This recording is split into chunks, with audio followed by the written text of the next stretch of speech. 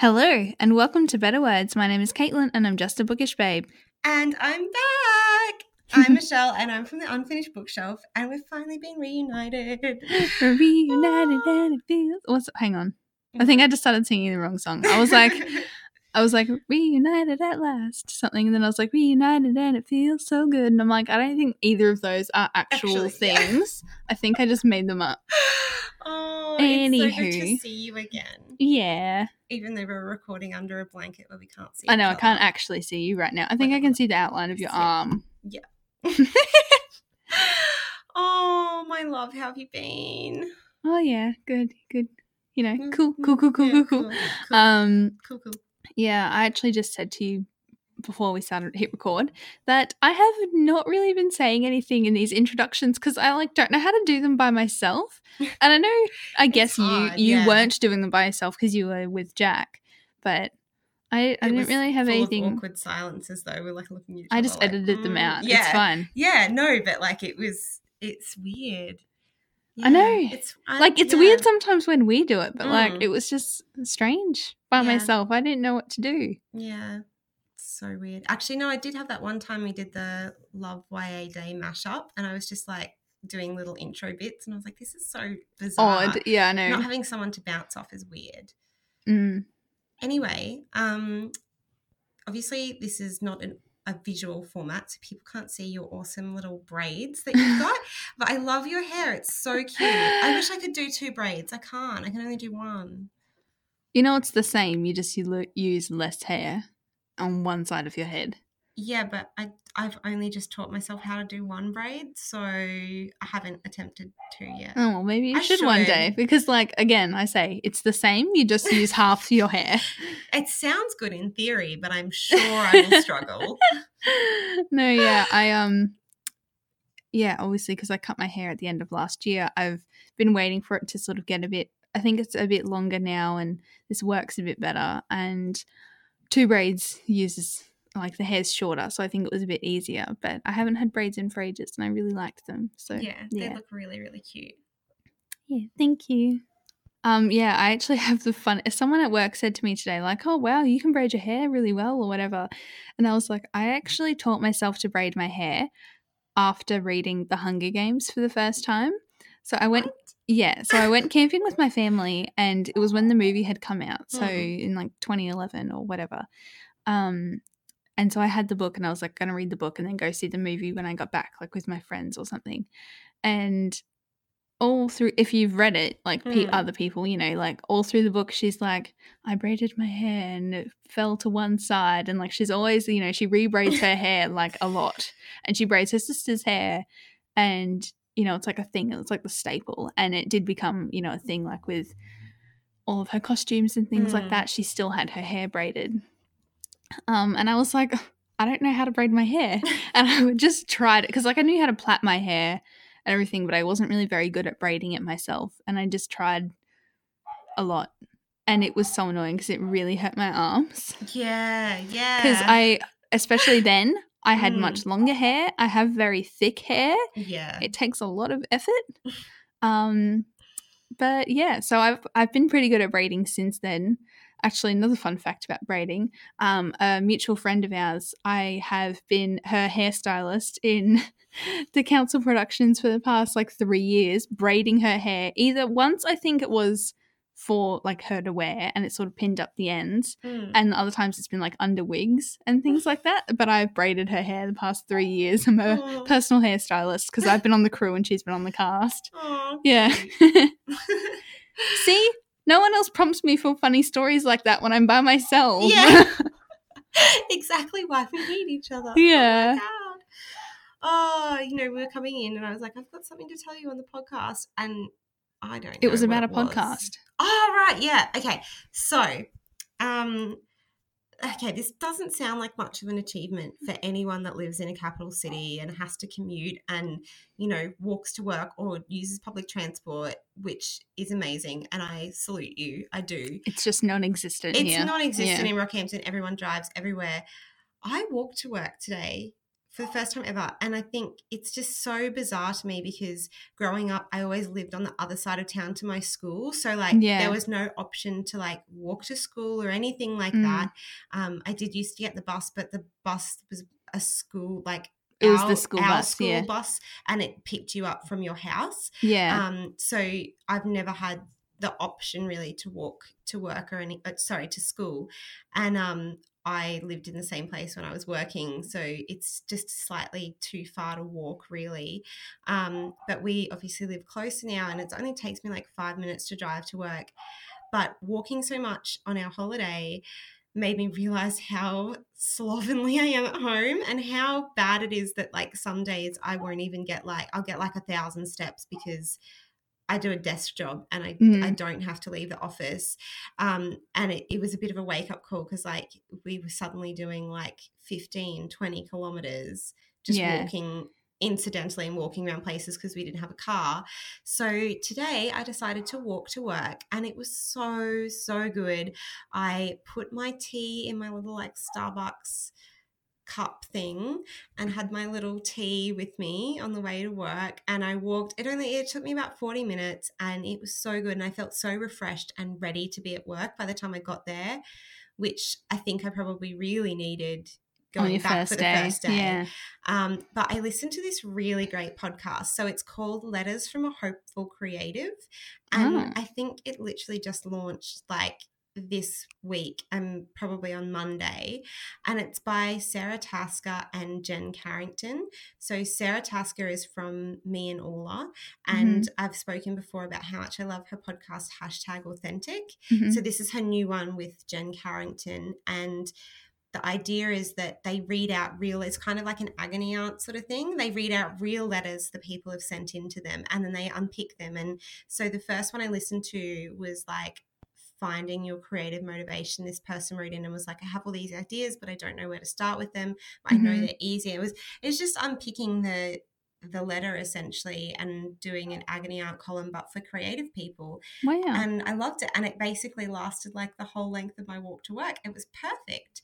So yeah, I felt very motivated and inspired by the time I got to work. But they dropped the first 3 episodes, and I assume it's going to be weekly then.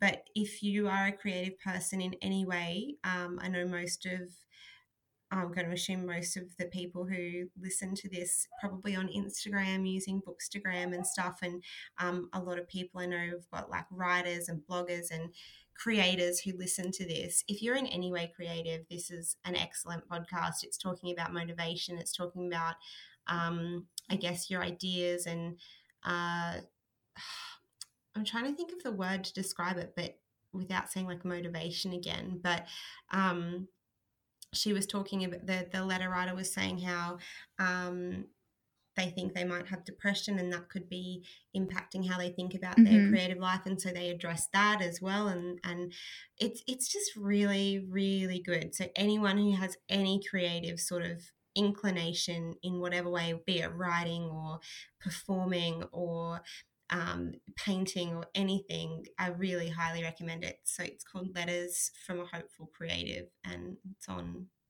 iTunes and all the other apps, as are we. Yes, of course. But yeah, it's really good. It's really, really good. And Sounds really good. You'd be really interested in too, like the marketing perspective too. But you need to listen to #Authentic. I do. You'll find it really good. I know. Got to get around to all these things. I know. But yeah, so I'm feeling very like proud of myself today. I'm going to try and make it a once a week thing, at least once a week. And obviously only while the weather is cool, because by summer you can't do that at all. No, that's insane. Yeah, so I'm just going to try and make it like at least once a week, kind of like at least going to the gym once a week. So it's not like too much, because if you say to yourself, I'm going to do this every day and it's going to be amazing, then you're never going to do it. And it's easy to give up because you're like, well, that's too hard. So yeah, if you just do a little bit, get there eventually. Hopefully. Yeah, one step at a time. It was a nice walk. It was good. Oh, that's good. Yeah. You know, something else, actually, speaking of finally getting around to things, Mhm. all these podcasts and things and books I have to read and blah, blah, blah. I have finally started watching Upper Middle Bogan. Oh, thank goodness. I love it. So how good is it? It is so good. I don't know why I have avoided it. It's so good. It's brilliant, isn't it? It is the best thing ever. Do you find yourself being like, I have upper middle class traits, but also very Bogan traits? Oh, do you totally. find yourself, Yeah. I'm like, Totally. I am a total mix of both of You know, these things. where I was like, my family Bogans came in Where? when the character so in the first season, I think it's the character Sean, his mum, he's listening to the Angels. Yeah. Am I ever gonna see your face again? No way, get fuck off. Yeah. So that song is like my family anthem. And when they were playing it and he was like, yeah, Mum hates the Angels because Dad always sings that song when they break up or whatever. And then she did it at the, the upper class sort of family. Yeah, and she did it at the, like with the school orchestra and choir. Yeah. That was the best thing ever. It was so good. And I was like, this is amazing because honestly, like my whole family loves this song. It comes up all the time. So good. If you haven't the Angels watched it, are the they best. Just added the third season, which is like the latest season, to Netflix Australia. It's so good. Yeah, so the first 2 seasons are there too, which is what I'm watching. Also, I turned on Netflix this morning. Mm-hmm. There's a new season of Baby Ballroom. I'm obsessed. So cute. I'm so obsessed. I love Baby Ballroom so much. Wow. So, yeah, it's helping with my withdrawals from the UK too. I'm feeling, like... Oh, yeah, fair enough. Like, yeah. I need to watch a UK TV show. Also, Jack and I did start watching... We watched the first episode of season 2 of Marcella, Mm-hmm. which, if you listened earlier in the year, you'll know that Jack and I were obsessed. We binged this quite quickly. So the first season... a bit slow to start, then we couldn't stop watching. This is sort of the same. So, like, obviously the first episode is very much setting everything up. I think it's about 4 or 5 months after the end of the second season. Of season 1, you mean? Yeah, end of the first season, sorry. Yeah, Mm-hmm. So it's kind of setting everything up. Really, really creepy already. We watched it right before we went to bed. And I was like, I don't want to turn the lights off. It was so creepy. Oh, that's so funny. It was so creepy. So, I mean... Yeah, no, I can't do that stuff. I'll just leave that one to you. Yeah, no, I wouldn't usually watch that. Like, Okay. if I was by myself and had to go to bed by myself, I would only ever watch that during the day. Yeah. Mm. Okay, enough of that. Let's get on to our fantastic, fantastic, fantastic interview. I'm so excited that we finally got to speak to Randa. Me too. Because we had been trying to organise this. Yes, behind the scenes, ages. this actually took a little while to Yeah. organise both our lives and hers. So we're so And thankful. I think and both so of us happy. kind of looked at each other after we recorded this conversation and were like, wow. Like, Yeah. we learnt so much and we were fascinated by it, Mhm. and we are just in awe of her work and her academic work as well as her fiction writing and stuff. So Mhm. we really hope you enjoy this. Our guest this week is an award-winning author and has worked as a lawyer, human rights advocate and community volunteer. She holds a PhD in sociology and is researching Islamophobia, racism and everyday multiculturalism in Australia. If she wasn't already busy enough, our guest is also working on the adaptation of her novel, Does My Head Look Big in This? Welcome to Better Words, Randa Abdel Fattah. Thank you so much for having me. It's our pleasure. We've been wanting to chat to you for a while because we both really enjoyed When Michael Met Mina. Yes, loved it. I think I read it in like a day. Thank you so much. That means a lot. So obviously, I think that's probably a good place to start. So all of your books deal with contemporary issues, especially around multiculturalism in Australia. But I think When Michael Met Mina really captured, I guess, that, black and white talk that we hear. And it to me, I read it when it first came out, and it was before Donald Trump, and before that had really kind of taken hold. But I feel I see it even more now working in the media, that it's kind of like there's no grey everyone has like a black and white opinion about things. And I'd love to talk a little bit about why you wanted to explore that in the novel. And I guess especially talking about how, you know, you can go from two very different views but still find a common ground and kind of change minds and stuff like that. Yeah, sure. So when I wrote it, I never actually intended to write it. It sort of came out of my PhD research. So I was doing research looking at racism and Islamophobia in Australia from the point of view of people who actually profess to hold quite sort of vehemently like strong views about Muslims and multiculturalism, and we're against Muslims in Australia, we're against Islam, we're against multiculturalism. But also on the other end of the spectrum, people who are ambivalent about multiculturalism or I'm not racist, but kind of sort of yeah. And while I was doing my fieldwork, I attended an anti-asylum seeker rally and was interviewing people there, which was quite confronting given my own politics on refugees and asylum seekers.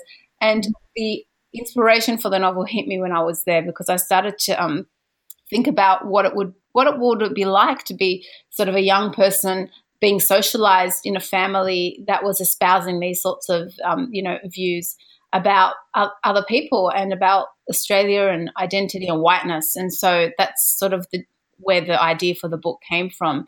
And as I wrote the book, Michael's family were a lot more sort of what you would call far-right extreme. But then once we started editing, my editor and I, we quickly realized that it would be a lot more unsettling for readers to actually encounter a family who weren't so easy to dismiss as just those crazy racists on the far right extreme, but who were actually very, decent, law-abiding, nice people for all intents and purposes, but held these really, awful views. And that way it would be a lot more easy for them to see sort of racism among kind of left liberal sort of views and how it's harder to confront that. And that was what I wanted to do.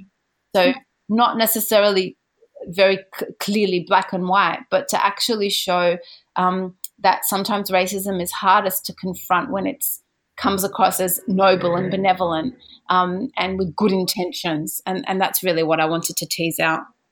Yeah, that's so interesting. That's so true. Bringing in, I guess, we've been saying like, the black and white opinions, like bringing in the grey, because, you meet so many nice and wonderful people and then they say something and you're like, and that was explored really, really well in When Michael Met Meena. So like, well done. I think I'm fascinated though, and this is kind of weaving into all of our questions, but I'd love to, because I didn't realise When Michael Met Meena came directly out of your academic research, but I've been to one of those. Oh my God, what's that one? Sorry, Rita, you have to refresh my memory about what that what's that far right group called? Australia? Pardon? Reclaim Australia? Yeah.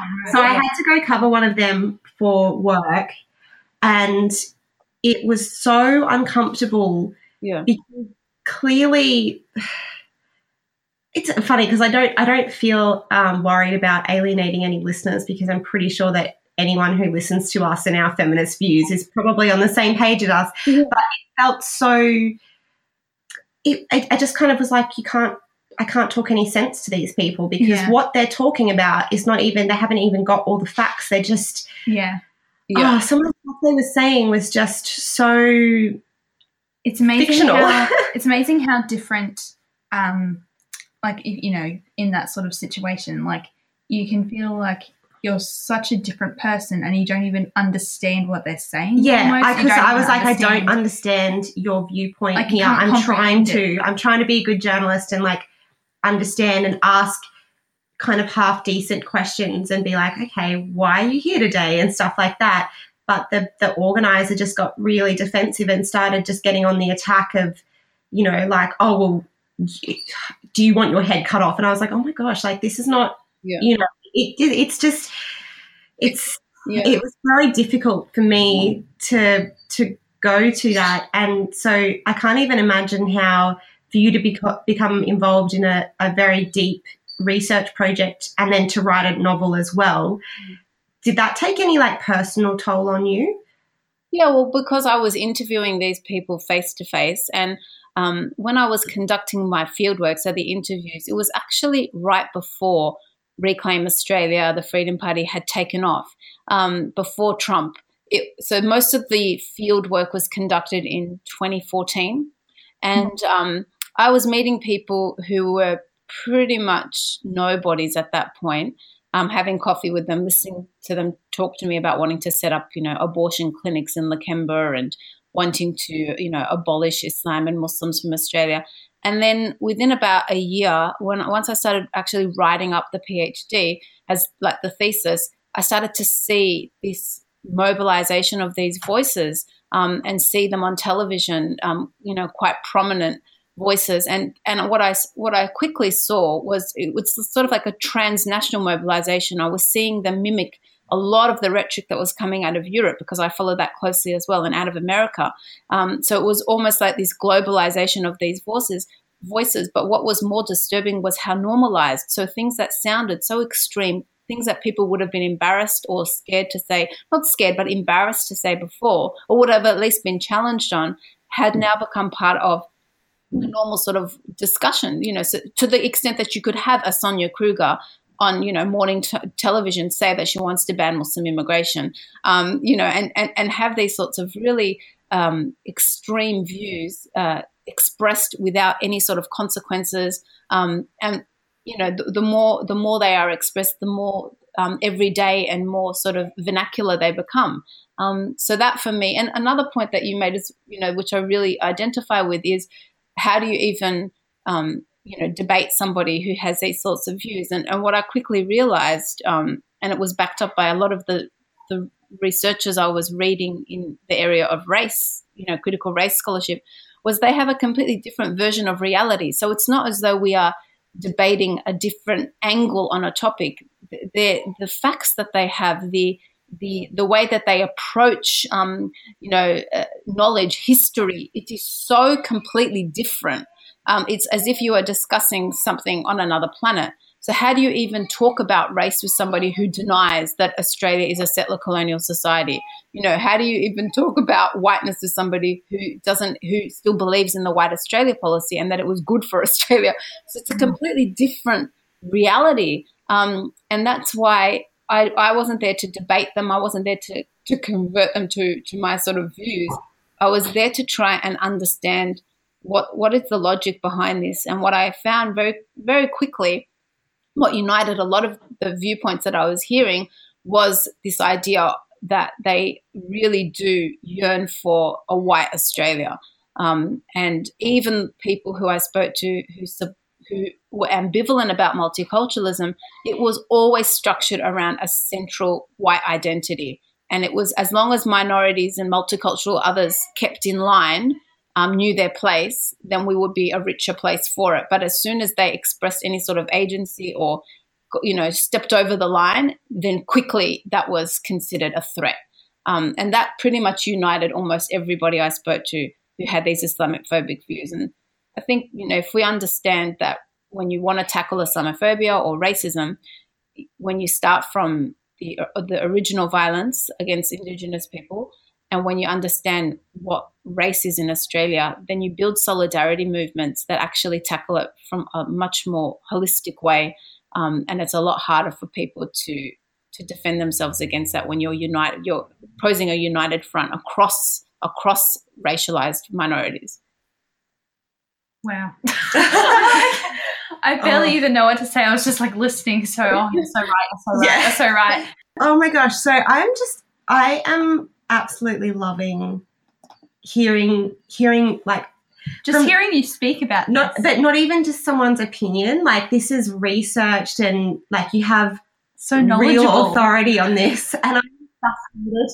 So we're kind of going to go off topic from like the book now, because I'm just fascinated. I want to know, like, in your research, is there a way to kind of solve the problem, I guess, is what I'm looking for. But is there a way to make a difference? Because if we are both looking at things from two opposite, if we're looking through two different lenses, how can we kind of change people's views or come to some sort of come to some sort of common consensus? Well, I think one of the problems that we have in a lot of Western multicultural societies is we tend to address racism as though it's something that exists on the fringes. So we think it's just the things that happen on public transport or at Reclaim Australia rallies. And, tackling that is actually not going to address the sort of structural racism that impacts on people's everyday life opportunities. So to be spat at on the street and to feel unsafe on public transport is, of course, horrible and needs to be addressed.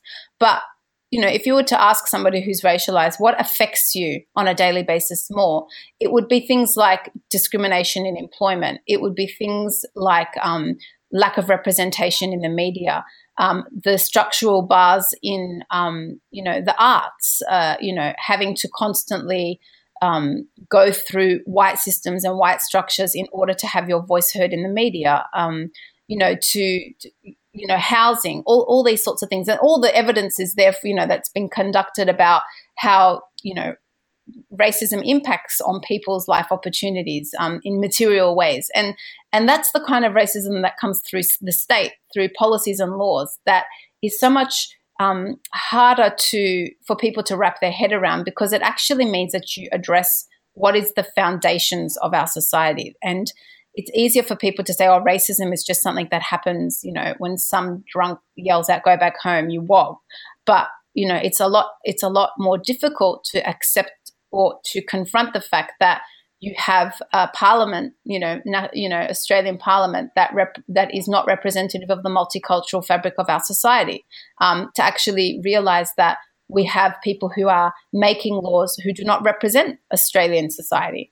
And the way I see it is, if people understand it from gender, it's easier for them to see how it impacts in a racialized way. So if you wanted to tackle sexism, what is going to actually impact on women more? Tackling catcalls from a construction site to be really, or is it? Do you want to actually dismantle patriarchy? What would women want more? Better paid maternity leave and, conditions at work, or, not being harassed when they walk down the street, and both need to be addressed. But when you address only the things that are really marginal, then you don't actually impact on lives in a real way. And that's the conversation that's missing in our society, because it actually means you have to confront, well, who are we as a nation? And it's still, the language is still, we are a multicultural society, but in terms of the actual structures, no, we're not. We're still a society centered around whiteness. And another point is, when I was writing the PhD and the thesis and the book with Michael McMeena, I remember Tony Abbott saying, that whole rhetoric about Team Australia, you have to get on board Team Australia, and other sort of rhetoric that's used to police minorities. And in that particular instance, it was very clearly dog whistling to Muslims. But, what I noticed very quickly was how that language was embraced by the people I was interviewing. And so it was, the state does give permission to hate. It enables those voices.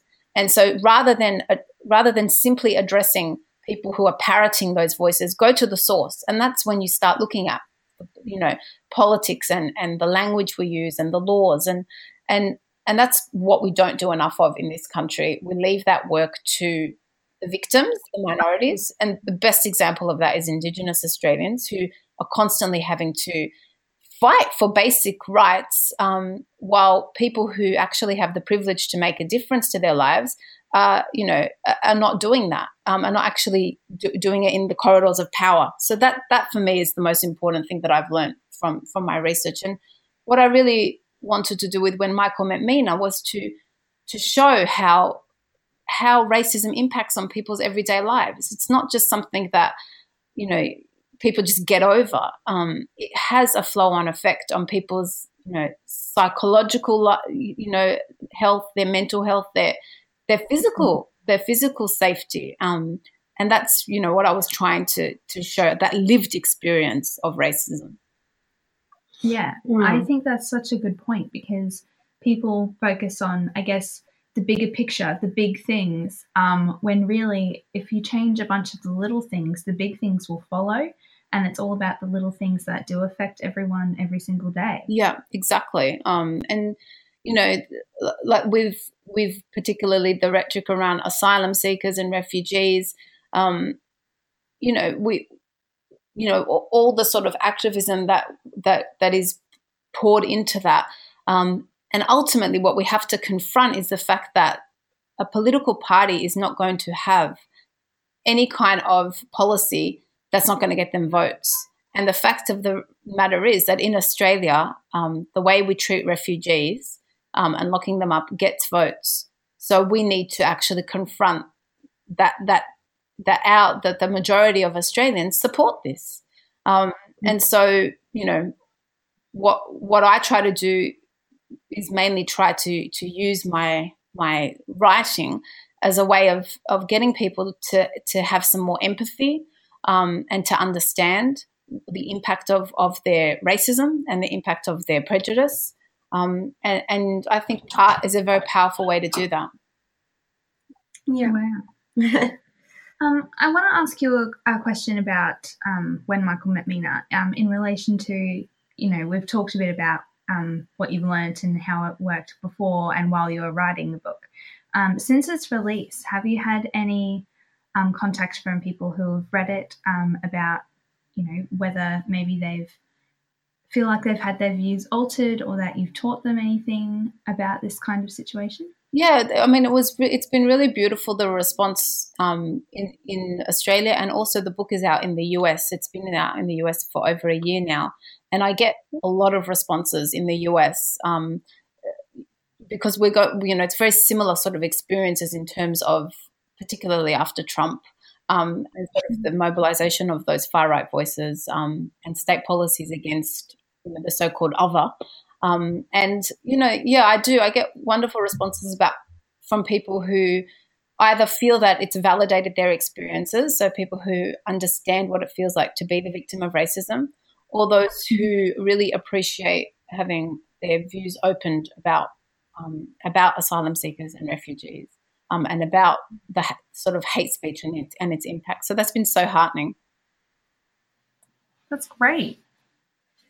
I mean, you know, I guess with every person who reads this book, hopefully they either, you know, identify or, you know, learn a bit more or think a bit more about these kinds of issues in our society, which is really, I think, can only lead to good things, I hope. Yeah.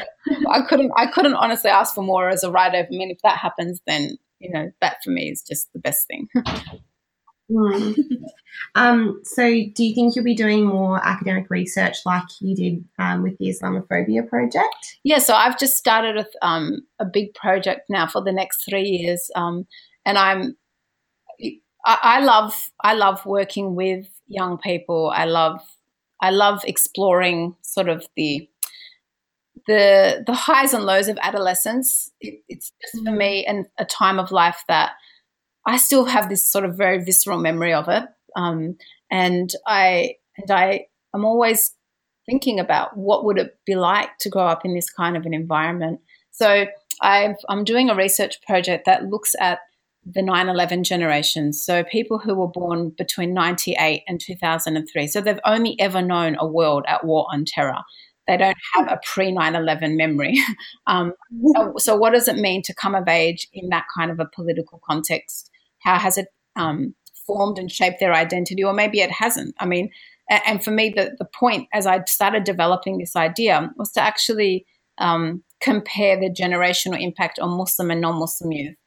So look at, you know, what are the experiences of young Australians from a Muslim background and from a non-Muslim background coming of age in this sort of war on terror, you know, hysteria around radicalization, and how has it formed their identities? How has it affected relationships at school? And, you know, we hear so often about young people, but we never really hear from them. We tend to make a lot of assumptions about how they're feeling, and I'm very conscious of that, particularly as I have a daughter who's about to become a teenager, and I can project a lot of my own experiences onto her, but that would be very unfair. And I'm sure as somebody like me who's been so intimately connected with anti-racism work since I was in high school, I'm sure that colors my own assumptions about what it must be like to be a young person, because I'm so in the thick of it. I'm maybe wrongfully assuming that other people are experiencing the same things and thinking about the world in the same way. And I just want to give them an opportunity to talk from their point of view. Yeah, I find great. I mean, no longer a teenager, but I find the same thing with working in the media and just being so connected and aware of what everyone's doing. And Caitlin, you're like, so even though you're in like not working in news, you're still really on top of what's happening. And then sometimes I'll have lunch with like other friends, and they just don't. They just live in a bubble, and I'm like, oh, it's so different, because like I just assume everyone knows about Harvey Weinstein and Me Too, because it's all over my newsfeed, and everyone I follow is talking about it because I follow a bunch of feminists. Like, I even remember my favorite example of the bubble that I live in, and I assume everyone knows everything, is having to explain to my parents who Lin-Manuel Miranda was and what Hamilton is.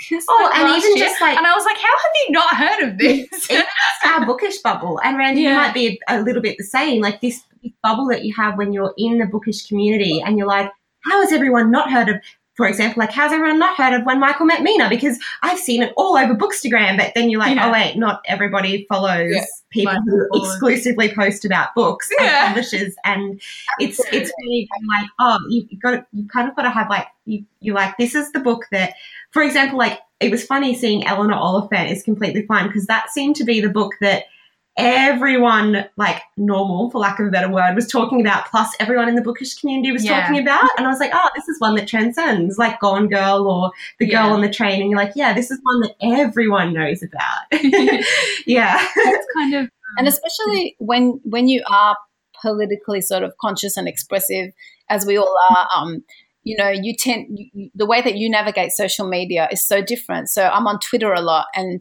that's a world of it in and of itself. It really is another planet. And then I have friends who are completely that don't have Twitter accounts. They don't tweet. They don't follow that.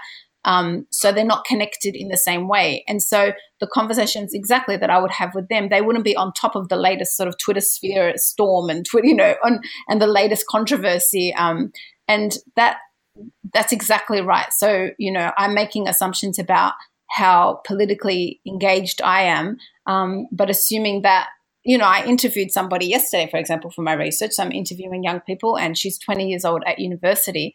And I asked her how she felt about the Link Cafe siege, and also the shooting of the police officer in Parramatta by a young person, and she said she hadn't really thought about it because it wasn't really mentioned at her school. It was just she didn't know much about it. And I was just dumbstruck because I felt like my life was on hold when all of that happened, because I was so engaged in what was happening and doing interviews and writing and that's the thing about being a writer. It's about always seeing the world from other points of view and not assuming that your gaze is the same gaze as everybody else, that you navigate the world in a different way. And that's one of the problems with racism, is that people are incapable of understanding that there are many ways of living, and that you shouldn't see that as a threat, that you should understand that we can navigate the world in different ways, and that's okay. But you have to build the ability to have empathy first for you to even be able to see those possibilities. I think that's probably like my favorite thing that anyone has ever said on this podcast. Like, honestly, that is so true. And I guess that's for us, like, why we like to talk to writers as well. And because we want to hear everybody else's voices. And I guess we also recognize our privilege, and we would like to amplify the voices of other writers. And you know, I guess I just want to always learn how I can be a better human. Yeah, exactly. I always want to be better.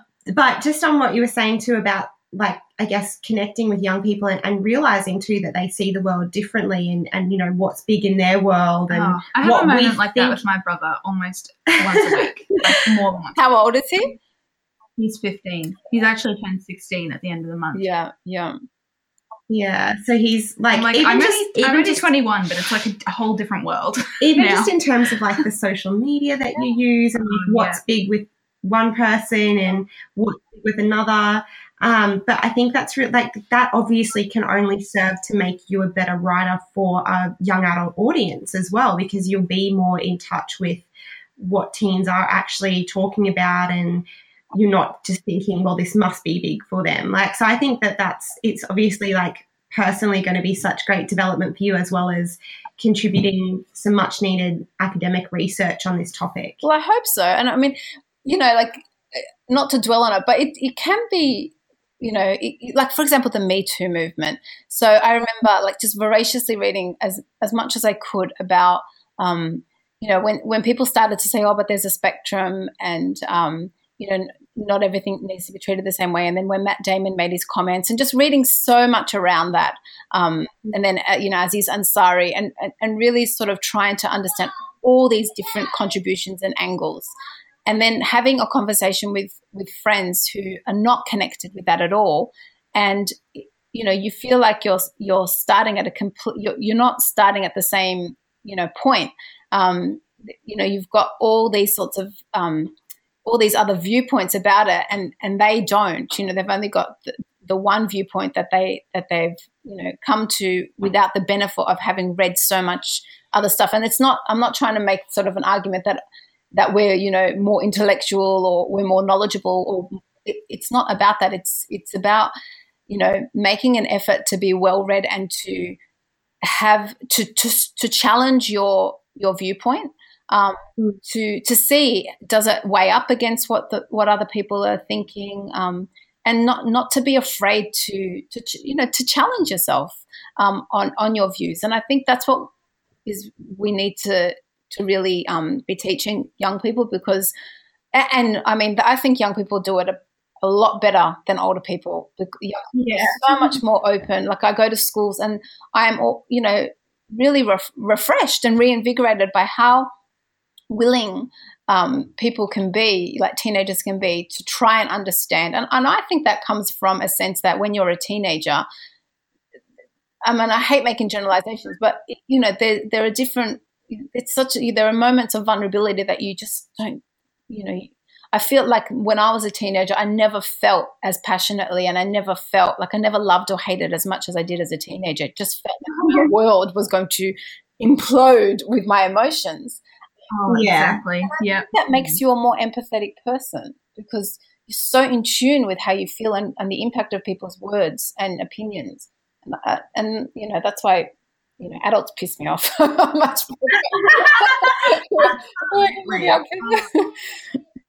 I think it is so true that you can change and evolve as a person, and that isn't a bad thing. And I'm going to, like, I mean, completely honest, and I was honest in my review of When Michael Met Mina too, when I said that, like, 5 years before I read that book, my opinions would have aligned more with Michael's than Mina's. And that's because I grew up in a household where that was the view of my parents. Yeah. I hadn't looked beyond that. But I think it makes, like, you need to realize that sometimes the views that you're brought up with are wrong. Oh, that is my favorite thing at the moment. I feel like I've read a few books this year and seeing that's the theme of it. Where, like, that's the theme is, like, deciding that what your parents taught you doesn't mean, like, that's what you have to believe, and that you can form your own views. I am so obsessed with that. I think that's what I love so much about stuff right now. When Michael Met Mina too, because it kind of reflected this change that I'd gone through. I mean, I went through it kind of at university and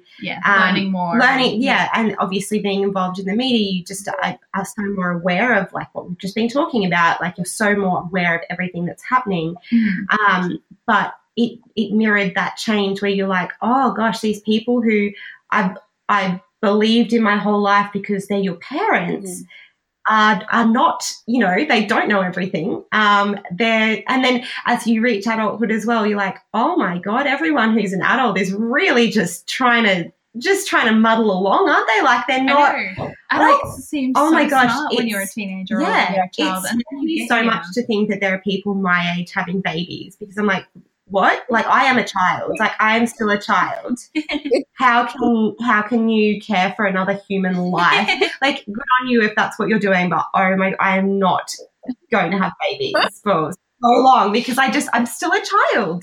So it seems it's so funny to come to that realization as you grow up and be like, oh, there's not a moment where you grow up. Exactly. And it's, I mean, like when Michael met me, it's about these sort of little moral dilemmas that we all encounter with family because, I challenge anyone to tell me a family who are all completely politically aligned. Most people do confront probably the worst racism and sexism among the people they love.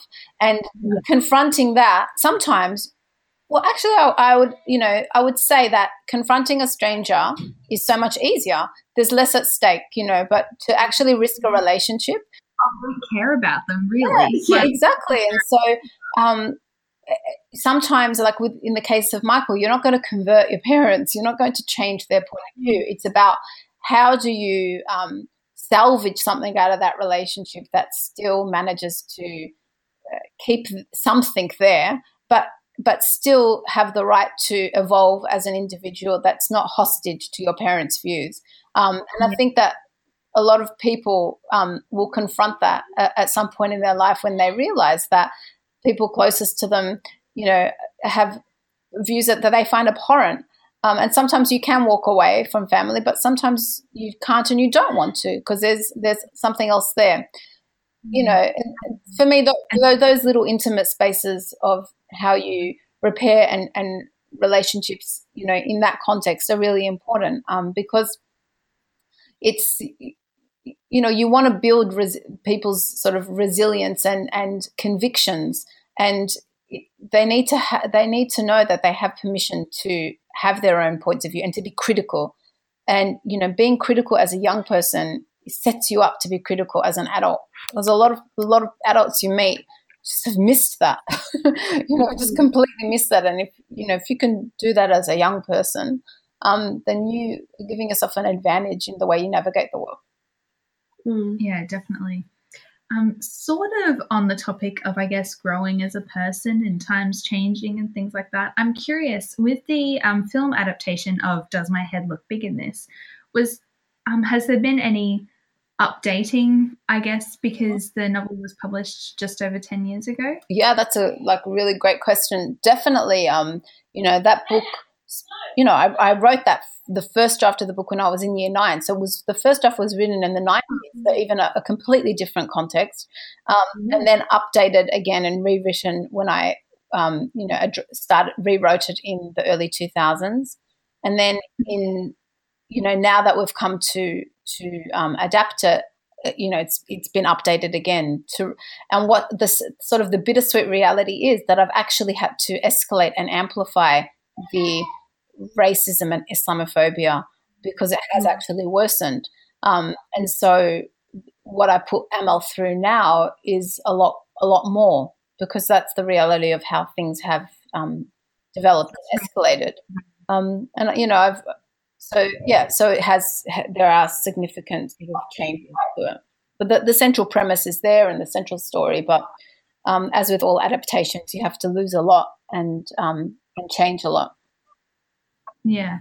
So it'd be a big change anyway, I guess. I'm interested though, like, was there ever any